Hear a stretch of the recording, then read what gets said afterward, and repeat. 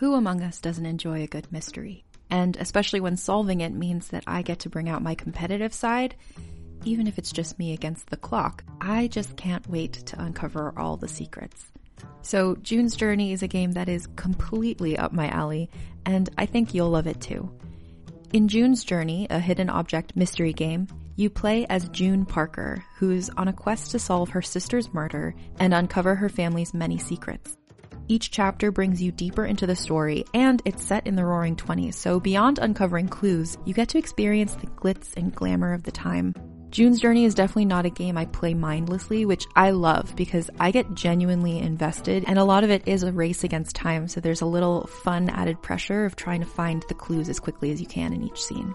There are also tons of ways to customize the island that you're on, learn more about the characters, and then new chapters are added weekly, so you really can't run out of things to explore. So if you think you're up to solve this case, download June's Journey for free today on iOS or Android, or play on PC through Facebook Games. June needs your help, detective. This episode is brought to you by Paramount Plus. Get in, loser! Mean Girls is now streaming on Paramount Plus. Join Katie Heron as she meets the plastics in Tina Fey's new twist on the modern classic. Get ready for more of the rumors, backstabbing, and jokes you loved from the original movie with some fetch surprises. Rated PG-13. Wear pink and head to ParamountPlus.com to try it free. Beyond. My name is Colin Moriarty. I'm senior editor of IGN, and this is Podcast Beyond episode. What episode is it? I already forgot. 309. It's 309, and I think we fucked up the episode numbers last week. I didn't because I wasn't here. It was all us, yeah. The other person you hear speaking is Andrew Goldfarb, the news editor of IGN. It's me. And Andrew, so Ryan Clements and I remember Ryan Clements, right? He used to work at IGN. He works at PlayStation now for the Sony PlayStation blog.us.playstation.com. And we used to do a thing when Greg wasn't in the office called Fireside Chats, which, of course, is something FDR used to do as well for things much more serious than video games.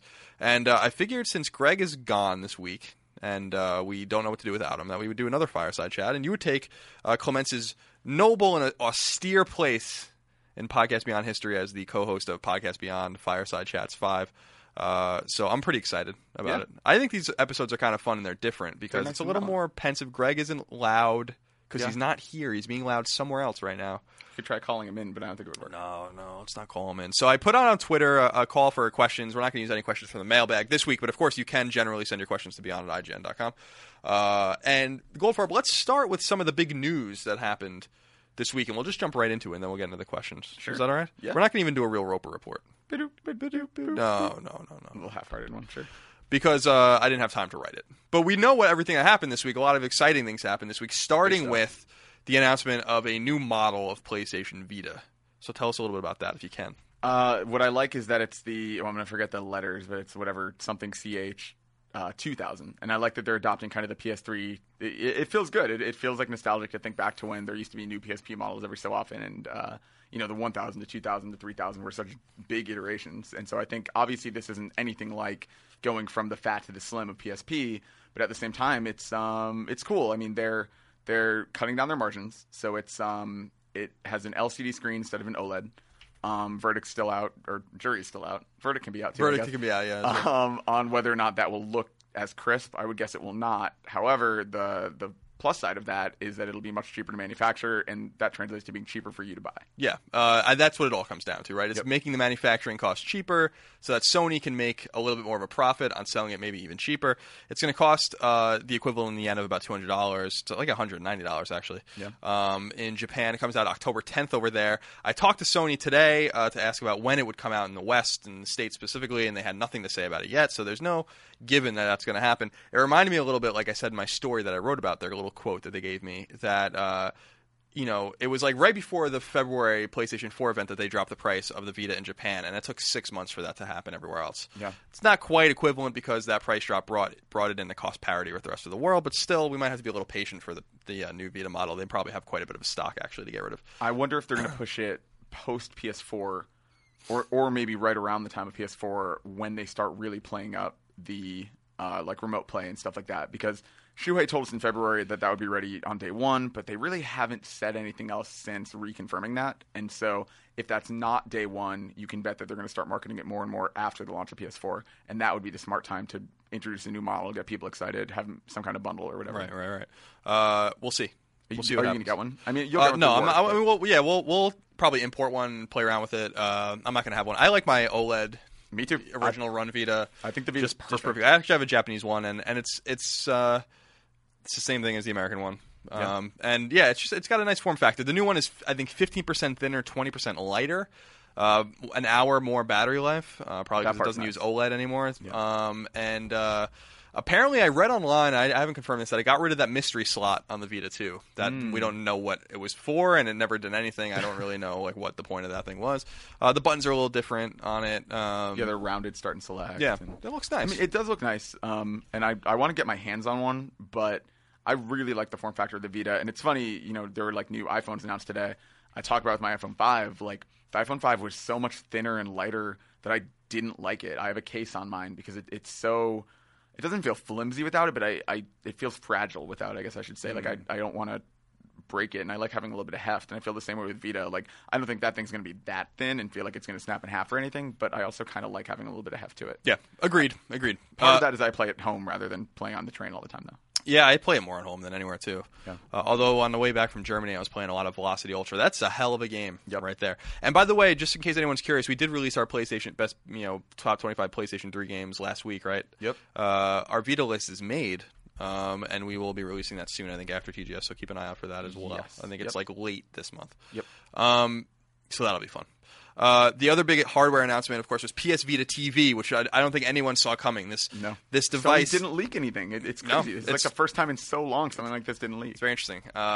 They didn't really leak much about PlayStation 4 either. I mean, when it comes, the controller leaked and stuff like that, but the name of it, we didn't even like when it was called PS4. That really surprised me, actually. I'll never forget being there in New York City. I don't know if you remember the sizzle reel in the beginning. Like at the end, it was like boom, boom, and it had like the PS logo, and then they kept playing things like nothing came after it. And I was like, oh, you sons of bitch. But this new PS Vita TV device is about the size of a deck of cards. They said Andrew House said it was the smallest PlayStation hardware they've ever done. And it is by far. Yeah. It's like barely taller than the Ethernet port in the back of it. It's really pretty remarkable. And the idea of this thing is that it's a Vita without a screen, so you can connect it to your TV, play up-res Vita games, not up-res, but bigger, stretched Vita games, I guess, on your big screen TV with a DualShock controller. It's got a slot for the Vita cards and for a memory card for Vita, but it's also a conduit for remote play with PS4, and we don't know quite. We don't have the whole picture of that yet. That's going to be added in with system update later. But it's $100 or $150 yen equivalent in Japan. Comes out this fall. The $150 one comes with a memory card and a controller. So this is a kind of a cool little device. And what Scott Lowe was saying, our tech editor was saying, was that this is a device where you can buy one PS4 and then 3 of these boxes and just have them on every TV in your house, and then play the same PS4 without moving it in any TV. I mean, that's kind of the idea. Yeah, I mean, that's a really cool application for it. That's what's funny, right? Like, for me, it's called PS Vita TV. Everything but the Vita functionality is actually what interests me. So it's like I love what you just described. I like the idea of, like, I don't own an Apple TV, but it's like if I can just use this thing for accessing Hulu and Netflix and all that stuff, that totally works for me.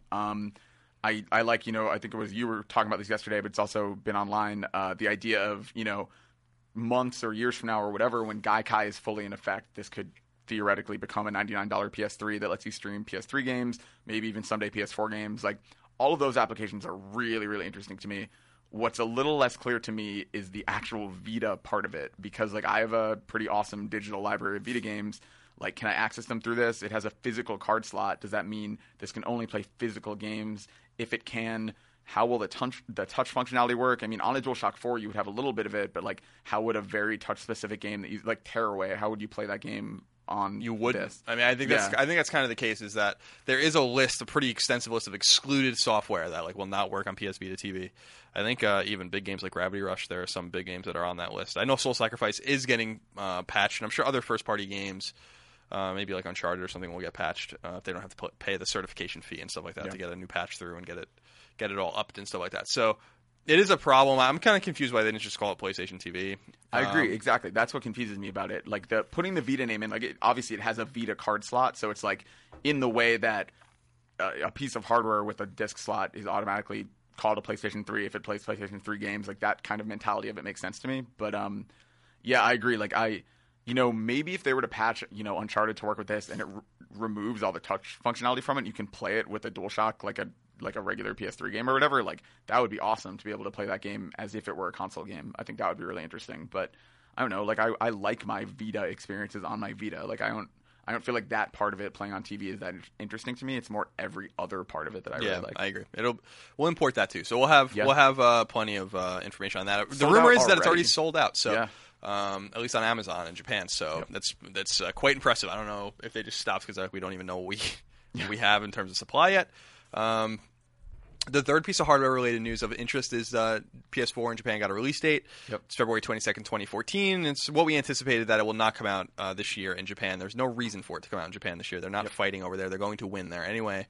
So why not take that allocated stock and bring it to the West, where they're going to be fighting on the fields of digital battle with Microsoft, especially in the United States. Yeah, and I mean, it's true. It's everything's region-free. So, I mean, if people in Japan really want one, they could probably import anyway. But I think like you said, they won in that territory. Like, they're good to go in that territory. Why limit their stock? Why hurt themselves in other territories to get stock to Japan? It doesn't really make sense. Yeah. So this was a smart move. It's funny. Oh, the last thing, there was that last little hardware announcement too, right? Which one? The memory card. Oh, right. That's right. We forgot about that. A 64-gig memory card for Vita, the cost equivalent of like $100, right? Yeah, I'm so excited for that. Yeah, it's pretty cool. Again, no word. I'm sure that'll come over here eventually. Meanders. Now that I could theoretically import that though, right? Yeah, I have a Japanese card. Yeah, I want to do that. I'm going to do that. Yeah, I think that's really exciting. I mean, it's funny, these announcements. It was really interesting. I mean, we talked about this a little before it started, that even though they put this caveat below it on the PlayStation blog, they were like, oh, this is like really about like a Japanese audience. It's aimed at like the Eastern audience, but if you want to watch, feel free to tune in. But I think there were actually a lot of global implications to this stuff, and like PS Vita TV is launching the day before PS4 in North America, so it's like, that's a really good indication that they're aiming to have that be global. They haven't said it yet, but I think that's obviously a really safe bet. Yeah, I concur completely. PS4, interestingly, is like 38,000 yen, so it's about $400, which is awesome because Europeans, especially in the UK, but also just Europeans generally paying €400 or €399 and something like £350 are way overpaying compared to America for a $400 PS4. So we're actually getting it the cheapest, and it looks like the Japanese are also getting that really cheap model. So at least they get it. At least someone else other than the Americans get this really cheap PS4. It's a little more expensive in these other territories, unfortunately. Yeah. But yeah, so that all makes sense. That's all the hardware-related announcements. Also, that new Vita, by the way, the Vita redesign comes in 6 colors, which is cool.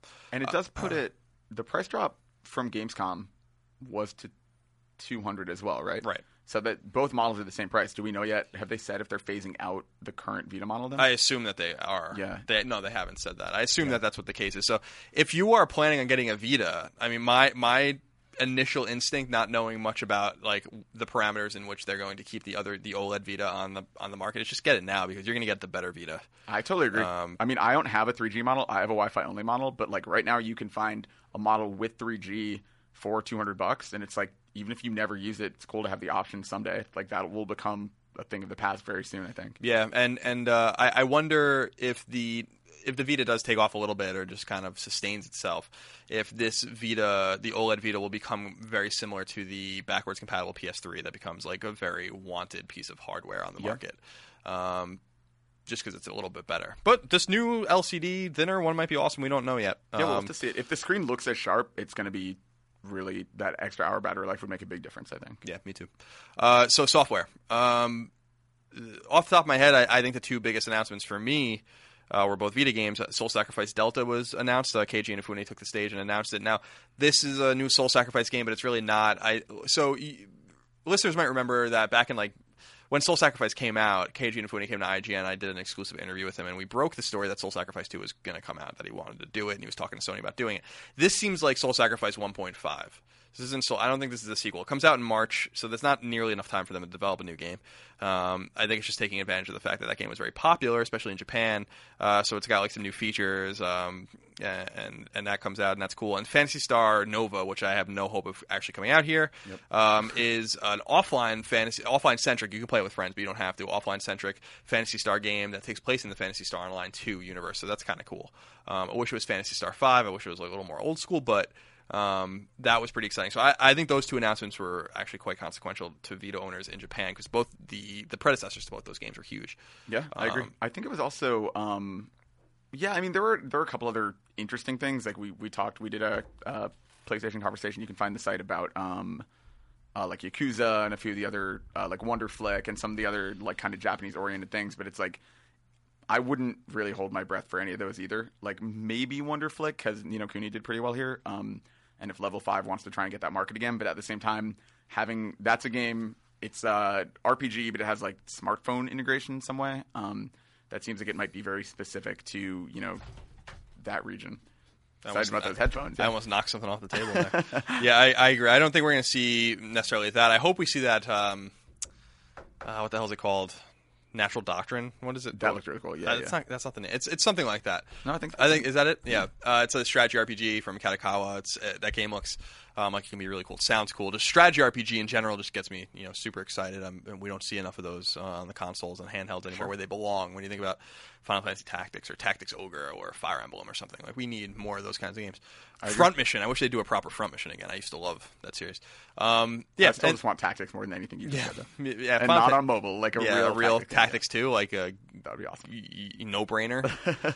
And then what were the other ones? It was like a new Mobile Suit Gundam, right? And the Suda game, Lily Borgamo. Yeah. I don't know what that is. I don't know what that is either. I would bet pretty good money that will eventually come here, like in the same way that every Suda game kind of comes here somehow and has its niche. I think until we know more, I wouldn't really know what to expect. That I don't know. I feel like a contrarian. I've never really I wasn't really that into No More Heroes. I haven't really been that into any of his games. Me neither. No More Heroes is cool. I mean, I feel like the luster's kind of worn off with a lot of those games, and they're not doing well. In terms of commercial success. So, what's the new one? Killer is Dead. Yeah, Killer is Dead, which is bombing in Japan. And I'm sure it's doing worse here. Yeah, didn't do super well here either. Yeah. So is that it for pre-TGS stuff? Because then there's some Ubisoft. I think so. Yeah. Stuff. So there was a bunch of Ubisoft announcements of consequence, and very PlayStation oriented. It was actually interesting. I commented to Marty that at both Gamescom and now at this digital event, everything was being demoed on PlayStation hardware, which I thought was kind of cool. So lots of DualShock 4. Most exciting announcement to me is Child of Light, which is really, really cool. That was my favorite game of the bunch. It's Patrick Plord and Jeffrey Yolom, who are the writer-director of Far Cry 3. But it's as far from that game as you could get. It's heavily JRPG-inspired side-scroller. It's really pretty. It's in the Rayman engine UbiArt framework. It's like turn-based battles, and it's kind of hard to explain until you just watch video of it, but I really can't wait for that game. That is probably one of my most anticipated games next year now. And Assassin's Creed Liberation's going to migrate off of Vita and go to PS3 and Xbox 360 in an HD form. Yep, PC too. Yeah, that was weird. That was both expected and unexpected. Like, I think it makes a lot of sense because a lot of people liked it on Vita. A lot of people like the character of Aveline, and so I think it made sense they say they rebuilt it from the ground up. I mean, it looks way better if you look at the comparison pictures, and we played a little bit of it, and it does look not quite as good as like the console Assassin's Creed, especially since we were playing on PS4 recently. But compared to current gen Assassin's Creed, it's like pretty close. It probably looks as good as like AC1, as like an early this gen Assassin's game, and like that game has a lot of problems, but it's a digital game. It'll probably only be like $15-$20. Like, I think it's worth it, and I think it'll probably do really well for them. Cool. It is a surprise because that Assassin's Creed Liberation is one of the best-selling Vita games. It's probably close to 1 million units sold, and which is extraordinary considering how many Vitas have been sold. But yeah, Ubisoft Sofia or whatever is the studio doing it, same studio, and yeah, I mean, Assassin's Creed's blowing up so much recently that, well, not recently, I mean for years, that they want to proliferate that series. It was surprising that they did an exclusive to begin with, and I think that they probably weren't totally satiated money-wise with the money they made on the Liberation bundle and all that stuff, even though I'm sure the game was probably profitable, actually. I agree. Yeah, I think, why not appeal to the 360, PS3, PC install base? Sure. Like, they have so many more potential like buyers by doing that. For sure. Only other game I just want to mention really quick is Valiant Hearts. It's World War I, again in the Rayman engine. It's a World War I game, side-scrolling 2D puzzler. You kind of just have to see it to understand what it is, but it's 5 characters. They have these stories that intersect and cross over, and there's a dog is the only common element between each of these characters that connects them. And It looks really beautiful. We don't really know a ton about it. We know kind of the background of the characters, but not really necessarily how the story will progress. The first thing I said to Marty after we played was that dog's going to die and it's going to be really sad. But the game is cool. I'm really, really intrigued, and that's another one like Child of Light that I'm just like really excited to see. And those will both be on PS3 and PS4. Yeah, that game does look interesting. I will give it to them. That game, all of those games actually kind of sound exciting to me. Even Assassin's Creed on the big screen. I wasn't crazy about Liberation, but I did like the setting, so I'm interested to see it in a high resolution. Agreed. So that's basically all the news we've covered, right? Shall we move on? That's the big stuff. Yeah. All right, so let's go on Twitter. We asked you on Twitter to send questions specifically to Goldfarb about what you want us to discuss in the Fireside Chats 5 here, and I think we got quite a few. A lot of responses. So do you want to pick the questions, or would you like me to pick them? I can be the arbiter of the questions if you want. Please do. Let's see. Oh God, there's so much pressure. Actually, okay, so let's start with Nick Charles at Positively Nick. Says, will Persona 5 be announced at TGS? If so, what console? My guess is Vita. Says he. I would assume if it is announced, it will be a PS4 game. Like, I don't see that as being portable first. Maybe the most I can expect with that would be simultaneous PS4 and Vita. Yeah, I think there's a good chance it would be announced. I think it's PS3 and Vita.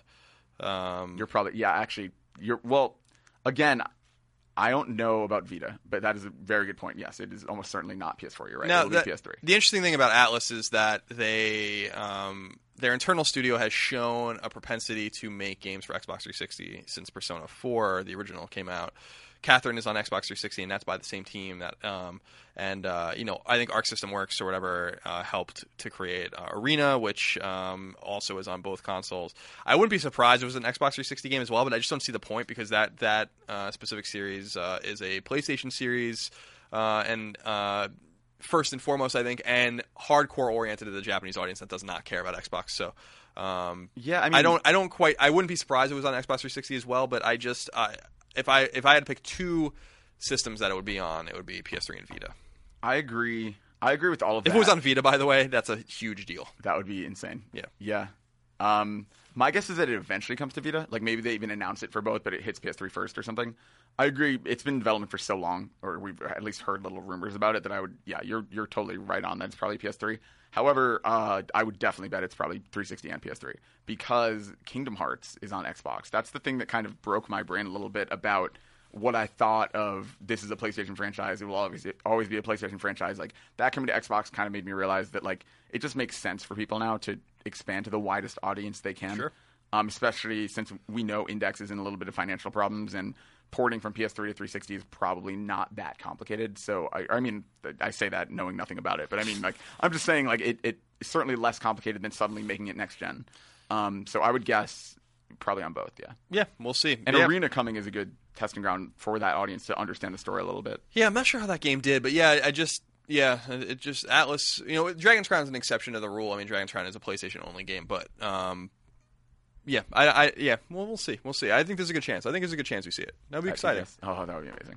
It's Mitch Dyer has a theory that Catherine was testing the waters for Persona 5 to not be about kids, to be about adults. And you're like maybe in your late 20s, early 30s, and like a Persona game, you have all these relationships, but like you're going out drinking and you're dealing with these more adult problems. I think that would be incredible if that's what they're doing. That'd be great. I love Catherine. I wish they'd make another well, they can't really make another Catherine, I guess. Yeah. Do you want to alternate, or am I picking all these? No, pick them. Oh, man. Okay. Simon Cardy at SimCard777. Or probably SimCard, I guess.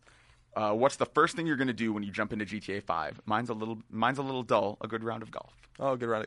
Well, I think we're going to have that. Hopefully it's not as long as GTA 4's intro sequence was, where you really didn't have any choice. But once I can do whatever I want, I'm just going to see it all. Because there was an interesting map circulating on the internet today that overlaid GTA 4's Liberty City with San Andreas and GTA 5. And the city. So Liberty City itself didn't even cover the urban area of GTA 5's map, and it's probably 10% of the full map. I mean, it's pretty absurd. Now, with that taken, most 80% plus of the map in GTA 5 is rural, or wooded, or mountainous, or in other words, not a city. And I'm not sure like how much of this is really going to be that interesting. But and you have to use a helicopter or fly around or drive an ATV or whatever it is you do. I haven't paid too much attention to the game. I saw it once behind closed doors, and I was impressed with it. I was excited about it. I didn't think it looked aesthetically very good. And I've been seeing the commercials, and it's funny. Like it's funny how these things resonate differently with people. My girlfriend and I were watching football. They played a bunch of GTA 5 commercials, and she's like, "Is that the real game, or is that just the cutscenes, or whatever?" And I'm like, "It's those are the cutscenes." But when I was looking at it, I was like, "This game doesn't look good to me. Like I'm not seeing it. You know what I mean?" Sure. That's my one hang up on it. But man, like, so I go to TGS on Sunday. I'm going to pre-order, just have it ordered on Amazon, delivered to me, and then when I get home that Sunday night, I'm going to watch the Jets game, and then I'm going to jump into GTA. It's funny because I spent a lot of time with GTA 4, and I'm excited for GTA 5, but I somehow keep forgetting about it. Like, it's a week away, and it's like it's so hard to forget about like Call of Duty or Assassins or these annualized franchises. I think GTA is like as big, if not bigger, of a juggernaut compared to a lot of those franchises, and yet we haven't heard about it for years until they finally announced this. So like I'm this weird boat where like I've seen the trailers and stuff. I think I did a rewind or two, but I also don't really know a ton about what's available to me in the core game. GTA Online looks awesome, but that's not available at launch. So it's like, honestly, I feel like the first thing I'll do, yeah, like you said, after I get past like the equivalent of driving, Roman to his house or whatever, once you're past that intro sequence, I probably will just drive around, because I'm weird with with open world games rather. I like, it takes me so long, maybe even like 10 hours before I really feel like I know everything in the city before I'll jump into the missions, unless I have to do some to unlock the map.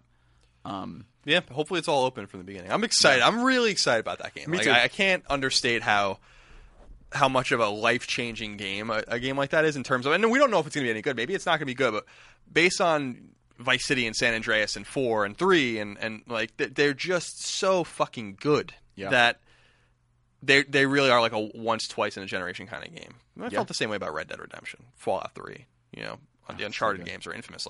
But like more so with Grand Theft Auto, because they're just longer and meatier, and they have this whole online component now, and yeah, I'm super jazzed. Like, I'm super jazzed about GTA, and the fact that I've avoided it as much as I have makes me even more excited about it. Like, I don't know much about it other than that hour or so of the game I saw behind closed doors, and the preview I wrote for the game. I haven't covered it at all. So, and I'm happy that I didn't cover it at all. So yeah, visually it'll be interesting seeing it up against Watch Dogs and AC4 and eventually Infamous, like these next gen open world games. Maybe it sounds like GTA 5 is huge, which kind of excuses some of that. But it'll be interesting seeing. Like, I played Watch Dogs at Gamescom on PS4. The game looks fucking great, and I haven't seen GTA 5 in person yet, so I don't know how it looks visually, like aesthetically, compared to that. But it's going to be weird having those games on store shelves next to each other and kind of see the value of graphics versus the value of a franchise that big. Yeah, we're gonna see. I mean, what we're gonna see with GTA 5 is how many millions and millions and millions of copies that thing sells. It's gonna be absurd. It'll be interesting to see if it beats Call of Duty. I mean, because it probably will. But I mean, it's they haven't, since Call of Duty has become this big, there hasn't been a GTA game. So I think it'll be really interesting. Indeed. That's a good point, by the way. Modern Warfare, the original one, came out in 2008, late 2008. Yep. GTA 4 came out in like April of 2008. So yeah, it's been a really long time, because Modern Warfare, I think, is the first like huge. That was the first one that started it, for sure. Yeah. And then I would actually say Modern Warfare. So it was Modern Warfare 2, and then Black Ops 1. I think Black Ops 1 is still the peak of the franchise, like as far as sales. I think maybe Modern Warfare 3 topped it, like one of those two. But yeah, certainly, like, I mean, Modern Warfare 1 did like remarkably well and started this whole thing, but I don't think it outsold GTA 4, certainly. So it'll be interesting seeing how these two face off. Yeah, it's exciting. Let's see. Graham Allen at GP Allen. What are your most anticipated and least anticipated games on PS4? Most anticipated game overall next gen is Resogun. Oof. A lot of people are giving me shit about this. I don't think they understand Housemarque very well. Sure. If you're giving me shit about that. This is a very Super Stardust-like game, different rules. I played it pretty extensively. It's really, really fun. That game's going to suck the fucking life out of me. No doubt about it. Killzone's really fun too. Played it, we played it in Germany, and we've played it before, and that game's going to be really promising. Infamous is cool, for sure. The Order is mysterious. We don't know much about it. In terms of third-party games, I think Watch Dogs looks fucking awesome. I'm super excited to play Watch Dogs, and there are a few other games, but I think that I think Watch Dogs and Killzone and Resogun are way up there for me. Also, I have to say I think Dead Rising looks amazing. I wish I was more comfortable with spending $1,000 in a week in November, because I'd buy an Xbox One immediately because I really want to play Dead Rising, but I'm going to wait, buy an Xbox One later. But I'm excited about that. And Titanfall, I'm excited about too, but I'm still super confident Titanfall is coming to PS4. So not day and date, but a year later or something like that. They're just so hesitant. A lot of people are giving me crap about too. They're just so hesitant to say it's an exclusive. It already isn't an exclusive. It's on PC as well, but I linked some people in the comment section to a Eurogamer article where they were talking to the guys from Titanfall, and they're like, we want to have it everywhere, and like, this is where we're starting, but we're going to have Titanfall everywhere. I mean, they were basically saying the exact opposite of it being an exclusive, and so I'm confident that Titanfall will be a reason to buy Xbox One off the right off the bat when it comes out, but patient enough, and maybe we'll get Titanfall on PS4 as well. So I think Dead Rising looks fucking dope, and I think Rise looks good too, but I'm not hearing good things about it. So So that's up to me. But the one singular game, Resogun, for sure. So he asked most and least anticipated. Anything you're just not least anticipated. There's a lot of crap probably coming to these consoles. I mean, we've already seen some of these games. There's a lot of great indie games, but a lot of shovelware is probably going to come to these too. Sure. This is the thing. With easier development, with PS4 being so easy to develop for, there's going to be a lot of crap now. And we don't have the Nintendo seal quality thing going on, like the 5 published games a year rule that Nintendo used to do with Konami and all those companies back in the day, and Capcom and all those guys. So I fear the glut of games. I think the cell processor was almost a blessing in a way, because it kept people away from PS3 that didn't have the wherewithal to make the game. And so if the game was bad, and there's a lot of bad games on PlayStation Network, at least they put the time and effort into it. They just didn't shit it out on the PS3, and so. Yeah. I'm a little wary of that. So but we're not seeing the good news is that that's good news and bad news. The good news is that studios aren't bothering us with the games that they don't think are worth it, and the games that they're showing us seem to be worth it.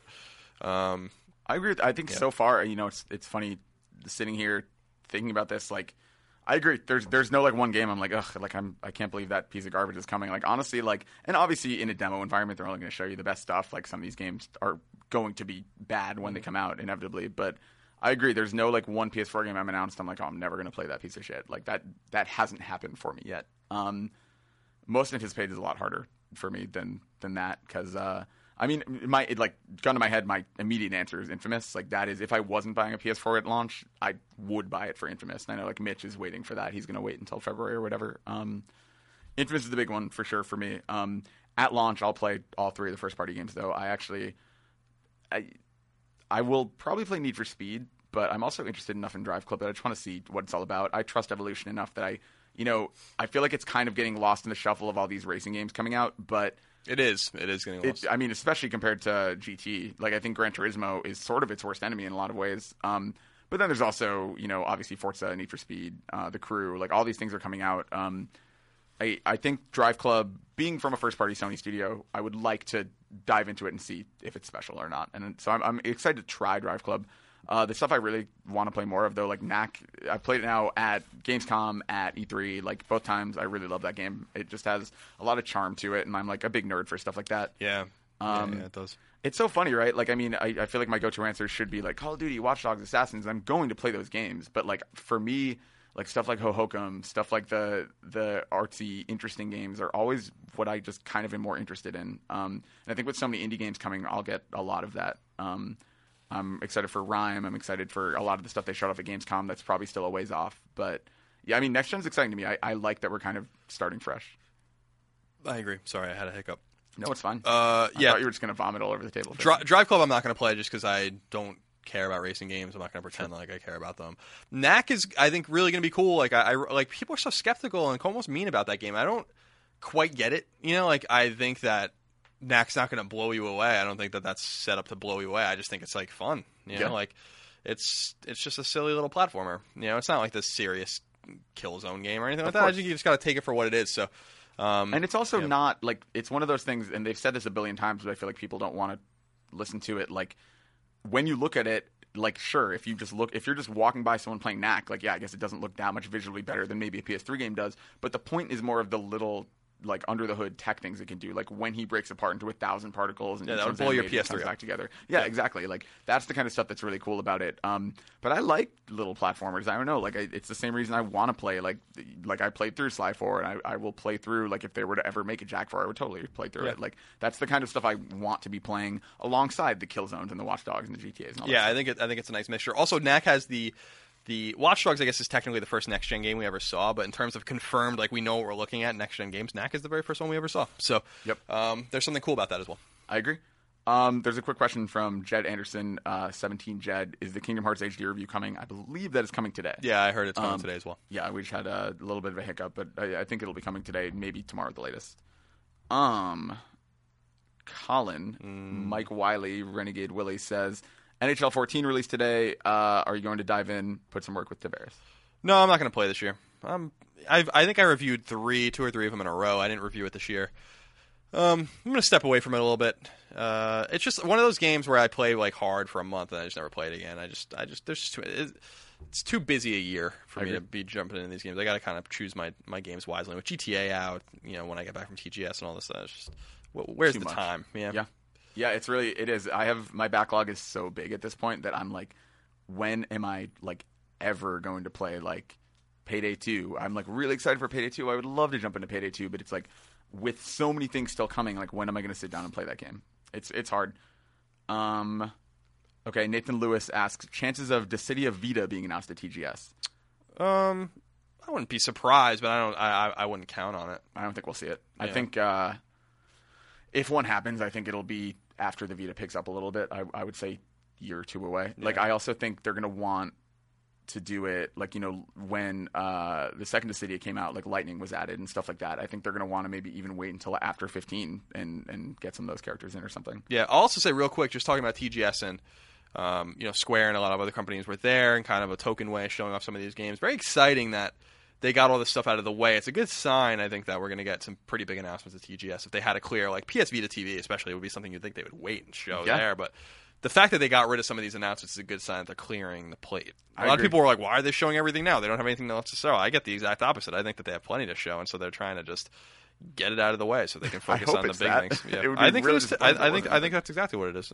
Yeah, I think let Square finish Final Fantasy X and X-2, and then they can start on Dissidia. Yeah, not looking good on getting those this year, by the way. Yeah, I cannot believe that we still don't have a release date and that they're still saying 2013. Like, at this point, like... Are they? Because I was reading rumors that saying, like, that's not going to be ready this year. Well, yeah, that rumor's been going around for a while, but, I mean, at the press conference, like, in official terms, it still said 2013 when they were talking about it, when they were talking about the special branded new Vita and I'm stuff. excited about that. I'm excited about that game.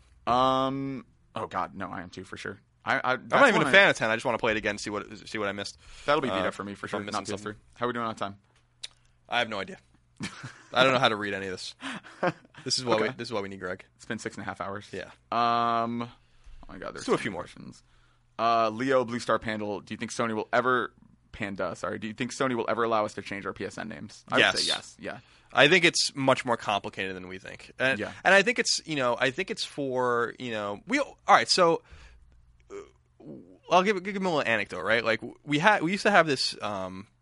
We used to have a CMS here at IGN. We use like a different CMS now the last few years. We used to have a CMS that we kept using not because we liked it, but because it was so complicated to unravel everything from it that any minor changes made to it would break the entire thing, right? Because it was so old and we were using it for so long. It was a legacy system. And so, you change one thing or you try to unravel one thing or do something new and everything breaks, right? So like it was very hard to do it, like very hard to make minor changes. Like we couldn't make minor changes to it. That's why we finally get, it was a big to-do to get onto a new CMS for us. Yeah.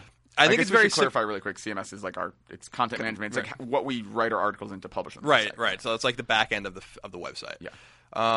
And it was a big, complicated thing. It took years for us to spin out and do like the things that we take for granted and be able to do in our articles now, like were minor changes we could not make in the old CMS without breaking everything. And I tell you that because I think it's very similar with the PlayStation Network. I think when it was designed for PSP and then for PS3 that changing the names is just really complicated. Like there must be some like they're not stupid, right? Like they know they can not only do that and make people happy, but charge for it. And like it's just free money for them, just like Xbox does. There must be a reason why you can't do it. And I think that they'll, much like there was a time when we couldn't see our PS3 trophies on Vita, and they had to rewrite a bunch of stuff and make it happen. They did. I think we'll have that eventually. I hope so, because a lot of people. I'm happy with my name, but a lot of people made a name for PSP or PS3 6-7 years ago, and they're like, I hate this name. Like, but all my games are attached to it, and my trophies are attached to it, and I can't. They know, they'll figure it out. The PS4 kind of gets halfway there by letting you change how your name appears. Yeah. But I think eventually we'll be able to change our names, and I suspect they're not talking about it yet because they don't have an answer of when it's going to be available. But they know it's a problem. They're not stupid.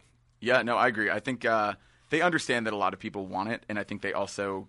Like you said, like why would they turn down the free money that could come from it? Right. So, and it's going to be a lot of money. Like they're going to make a lot. But the CMS analogy is for like unintended consequences of changing your names. Like it'll break something that they don't even know exists in their code. That's the problem. Or it'll be like, I mean, think of it like even when people change their Twitter name or whatever. If you then tweet at that name, it's not like it automatically tells you like, oh, this person changed their name. It just goes to a dead Twitter account. And so think of it that way, right? Like you don't want like I'm sure there's some kind of problem maybe where if you change your name, like messages won't be rerouted, friends list won't carry over. Maybe it like can't just migrate that easily. So I'm sure there are problems that we couldn't possibly understand. And it's worth noting, by the way, in Japan you can already change the way your name appears, and that's been the case for a long time. So we know that's not really new tech on PS4. It's the changing of the root that's the big deal. IDS616 asks, ever suffer from post-platinum syndrome? Achieve that lofty goal only for the rest of your game shelf to become uninteresting. For me, it's not even specific to gaming. Like when I finish like a really good book, and you're like, ugh, like then you try to go to something else. It can be really hard. I think sometimes you just want that thing to never end. But I mean, with games that happens too. When I finished Persona 4, like when I got that platinum and put that game down, I was like, how do I play something else? I can't believe you even platinum that game. Oh, it's so good. You got to play it. I can't wait till you play that. I will. I'm just, it's just sitting there waiting for the right That's time. Like such a good game. To finally discover that game in like a year, whenever you get to it, is like such a treat. I know treat. it's gonna be good, and I'm it's excited like about it. A little treat under your pillow that you can find later. But it's just there's all these other things tearing me in a different direction. Of course, no. I get that feeling sometimes. I'm excited to finish games sometimes, though, especially platinums, and move on to the next game. We all have such a backlog of digital and retail games to play, and it's difficult to keep up with all of it sometimes. So it's almost a relief sometimes to finish a game. I feel that way sometimes when I'm just like, I just want to beat this game to beat it. What was a game that I played? Like Remember Me was a game like that. Like I platinumed that game, but I was like, I'm just doing it because I want to play the game. I'm just going to do it and just get out of the way, and I never have to worry about this game ever again. Yeah. Especially for us specifically, it's a little different because we kind of have to play everything, like, or at least obviously not literally everything, but we have to keep like a pretty good grip on what's important in a given year because we're going to have to come back to it for Game of the Year. So like maybe Remember Me's not a great example, but like I need to play Ni no Kuni before the end of the year. Like that's a game that's in my backlog that like is constantly at the top that I know as soon as I find time I need to sit down with. Yeah, that's a game. It's going to be a Game of the Year candidate, I believe. We'll see. Yeah? Yeah, let's do a couple more questions. Oh my God, here I'm going to refresh and get some new ones because I've been going through the original list here.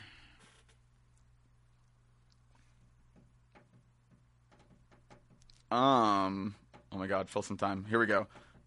Christopher Sims, do you think we'll ever see a Spyro or Crash game on Vita? Up to Activision. Yeah, no, probably not. Well, Spyro, I mean, Skylanders, but I don't think you'll see a Skylanders game on Vita. Activision is way too business savvy to even bother with the Vita. And those IPs are dead. Well, we say that actually, but that rumor happened where Spider-Man, the Amazing Spider-Man, is going to come to Vita. It was on the ESRB ratings yesterday, so they haven't talked about it yet. But maybe they're finding ways to nickel and dime Vita a little bit. But Crash and Spyro, as they were, are dead. I mean, they could be revived one day. They did revive Spyro with Skylanders, but it's not about Spyro anymore. And he's not even mentioned anymore. Yeah, I mean, like the Spyro figure from the first game will still work with the game, but yeah, like that is no longer a Spyro game for sure. Yeah. Which is kind of sad. Like I find that a little sad when I really think they're about not relevant. I mean, sometimes you got to move on. I mean, Crash is irrelevant now. Like some things are left better in memory, I think, than trying to revive them. I mean, some things just don't work anymore. You know, Crash is special because of the time and place in which it worked. Yeah, which is the mid to late 90s.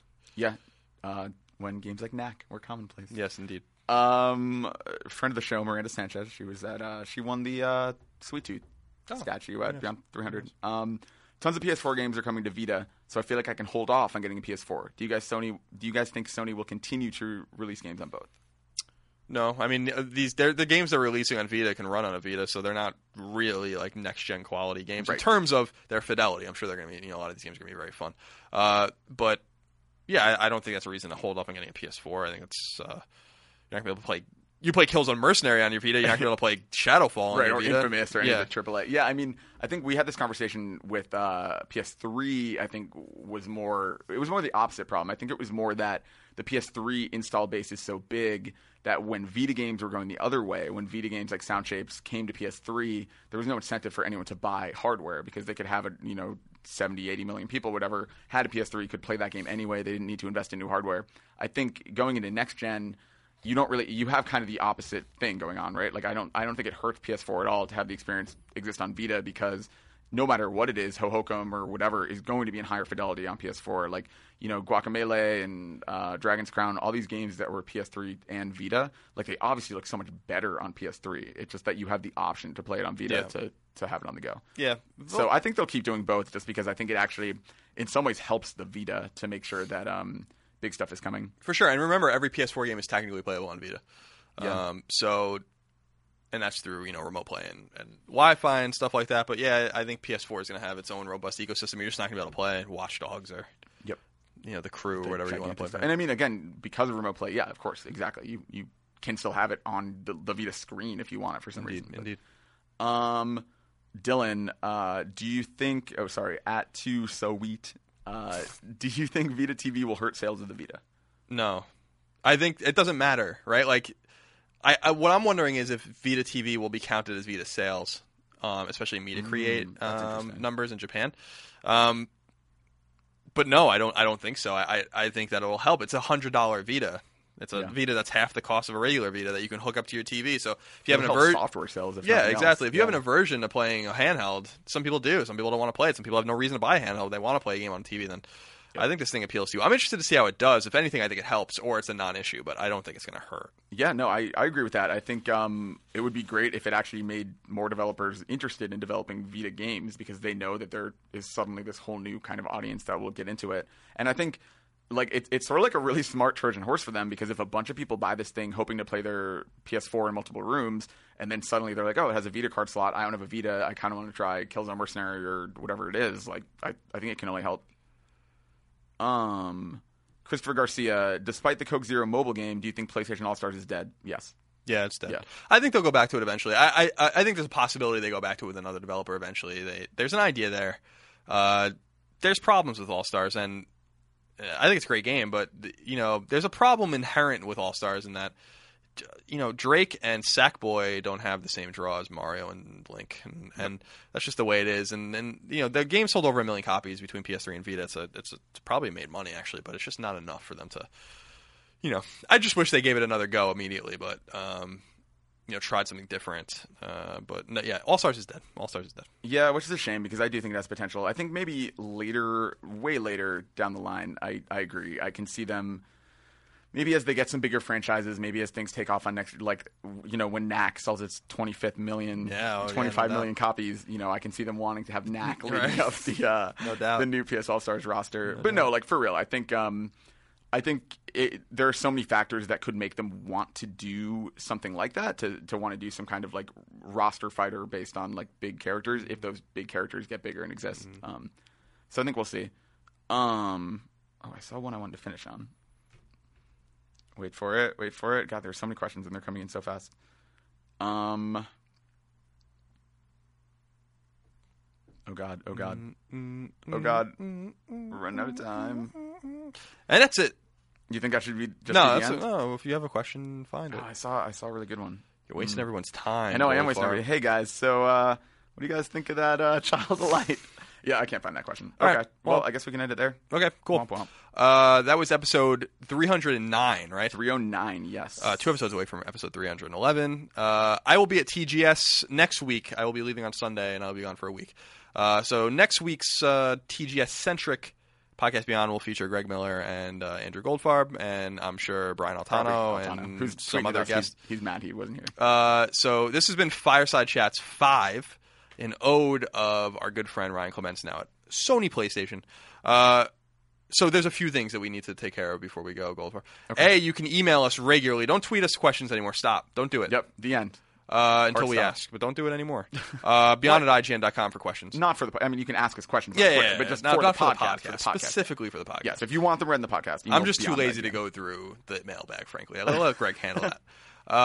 So, yeah, email us at beyond@ign.com. You can find us every Tuesday with a new episode of Podcast Beyond. We never miss a Tuesday, almost ever. Yeah, it's been a long time. And you can find us on iTunes. You can rate us on iTunes. We are one of the biggest video game podcasts in the world on iTunes, and that's really nice. So we thank you for your downloading on iTunes and for rating us on iTunes, and so definitely find us there. And, of course... It's not even just us. You tweeted the other day, NBC's grown, GameScoop, Yeah, Unlocked. four IGN podcasts are in the top 10 video game podcasts. So crazy.